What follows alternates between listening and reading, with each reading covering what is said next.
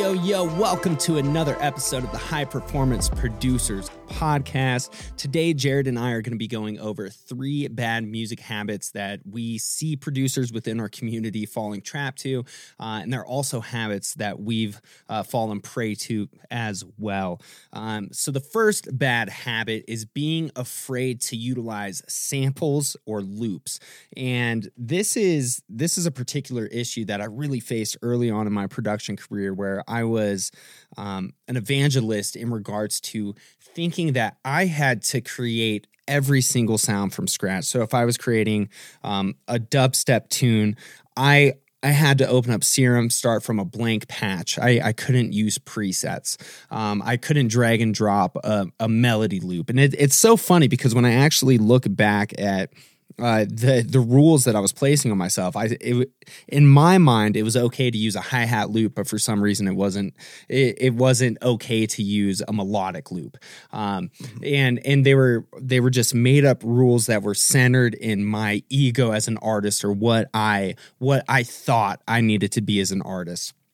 And over time, if I go through and I dig through my old Ableton templates, I actually look at the simplification of my production techniques, and it's no wonder why it used to take me 40 or 60 hours to finish a track, because I was trying to do everything from scratch. And now, and Jared, I know you feel the same way, as sample pack creators, individuals that create one shots and loops, we're creating those so people use them. And we want people to use the loops. Otherwise, we wouldn't be creating the loops. And once again, I think a lot of this is coming from the ego. And now everybody does have a certain level of whatever they want to call their artistic integrity. And so if there's an innate desire to create something from scratch, well, a solution to overcoming this and still being able to not utilize that as an excuse not to create, we'll drag in a loop and then recreate it. And so now what I do is I use a lot of loops to get my ideas down quickly. And then if I want to make the tune a little bit more original, let's just say for a dubstep drop, I'll chop some loops together and kind of figure out my baseline motif, and then I'll go in and I'll replace a certain sample with a serum patch, or do further chopping or further pitching just to make it more unique. But that's definitely been an interesting transition for myself, and being able to overcome that fear of using samples and using loops has doubled, potentially tripled my productivity. And I wish that is a tip that I would have learned when I first started on my production career so many years ago. And speaking of so many years ago, Jared, what do we got for bad habit number 2? Yeah, so the second bad habit is to be expecting instant results generally. And I think this is one that many people, especially like in our community, struggle with, is thinking that the first time you're going to sit down at the piano, or in my case, it was the sampler, or whatever instrument of your choice is, that you're going to be able to play it the first time, or that after you get that first lesson, or after even you get all the knowledge that you need about the instrument, that you're going to be able to play it. And you don't realize that there's a lot of time that goes into the practice behind the scenes of making sure that you consistently implement that thing that you learned. Another great example that we see all the time with this is people will put out music or promote music or think that their first thing that they drop is going to really be a big splash in the pond, so to say.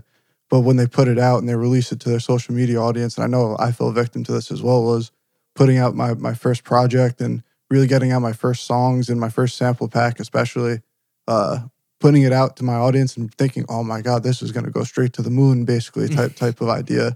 Again, expecting these instant results of I think every person that's on my email list, every person that's following me is going to download this. Every person that sees it is going to want it.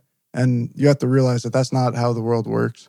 And that's not really how time works in general, and how the actual effort that you put in compounds over that period of time.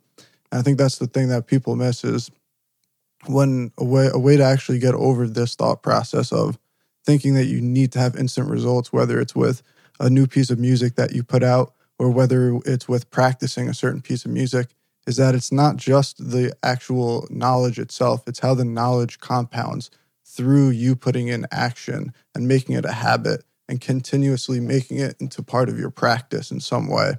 And another thing in terms of more tangible ways to get over this thinking habit of it, not the physical part, is to make sure you're not comparing yourself to other people and not seeing other people that are also musicians or producers, for example, and seeing what they're posting and thinking that you're going to be able to hit the exact same numbers as they are.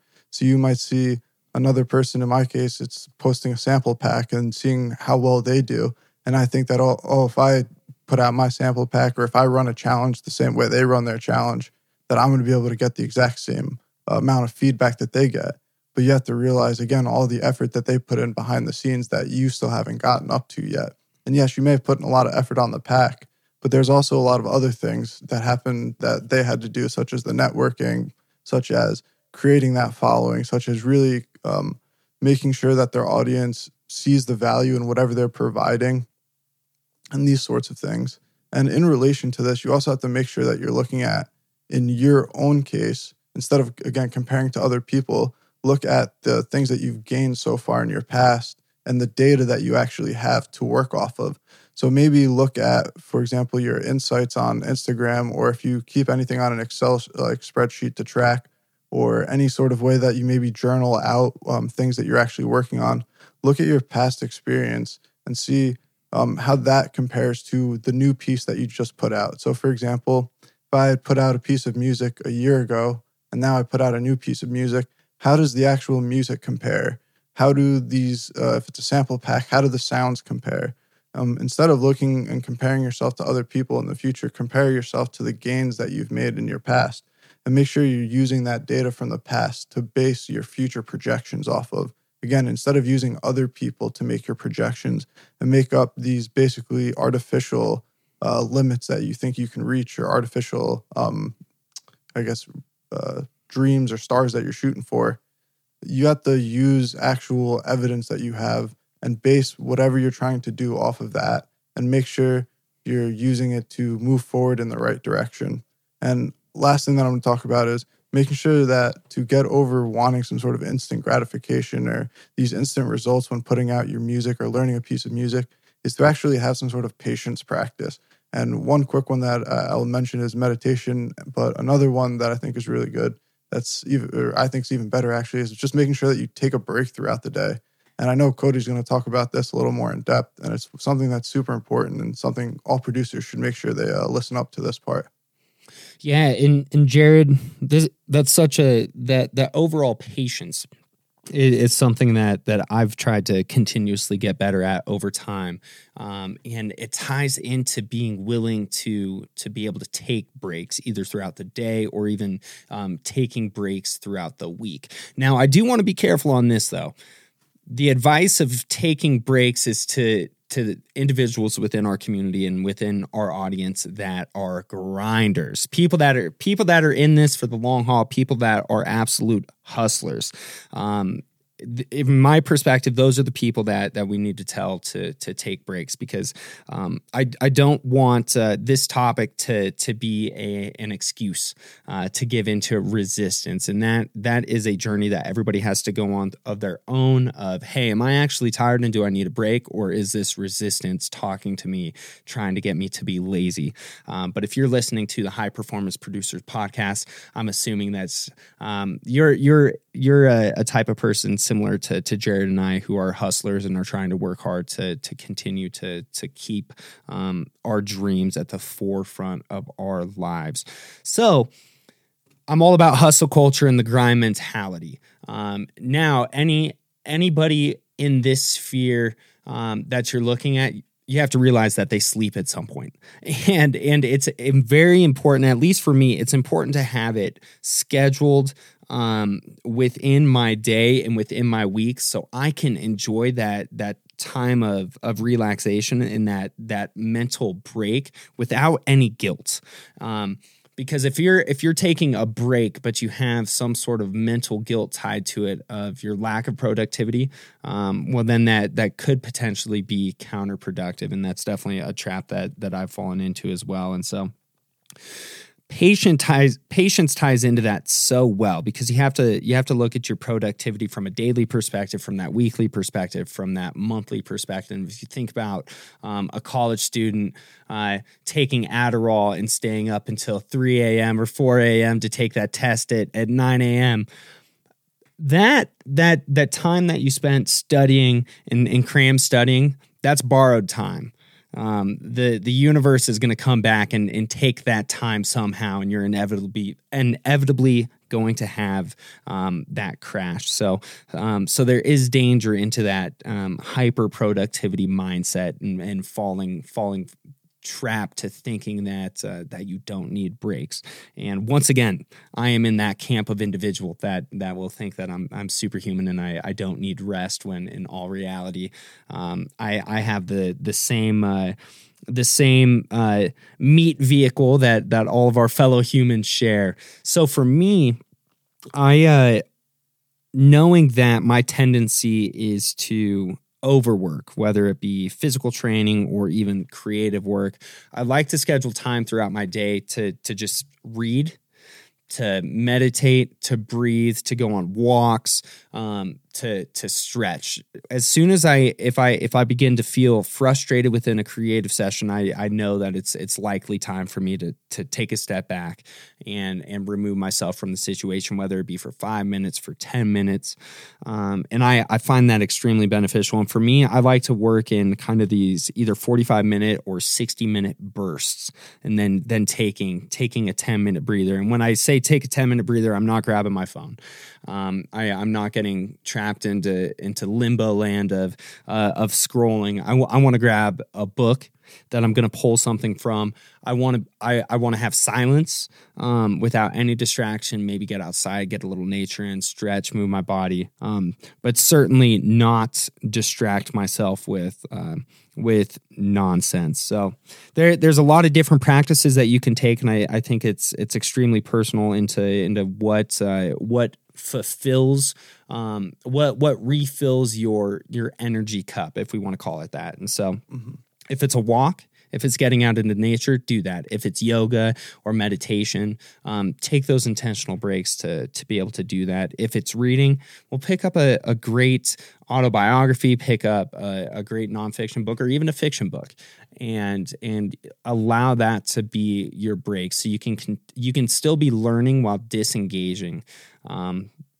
And don't get me wrong, I think there is a time for a Netflix binge here and there, but for me personally, I'd like to have those scheduled on my calendar, so I feel like my momentum is continuing forward, and I'm keeping this my energy levels in equilibrium and continuously trying to stay balanced. Mm-hmm. Yeah, I think that's such an important point too. It's like, make sure when you do have those binge Netflix, like, I don't know, actually, I don't even watch Netflix, I'm not gonna lie, but like, whenever you want to basically just sit and do nothing, or like want to distract yourself with whatever thing that you usually use to consume, it's to find a better practice. This like rut that you've kind of conditioned for yourself, or that you've made, it's like, it's a good thing in some ways. It can be a benefit to you when you need it, and you do need to take a break whenever things get, especially if things are overwhelming in a negative way.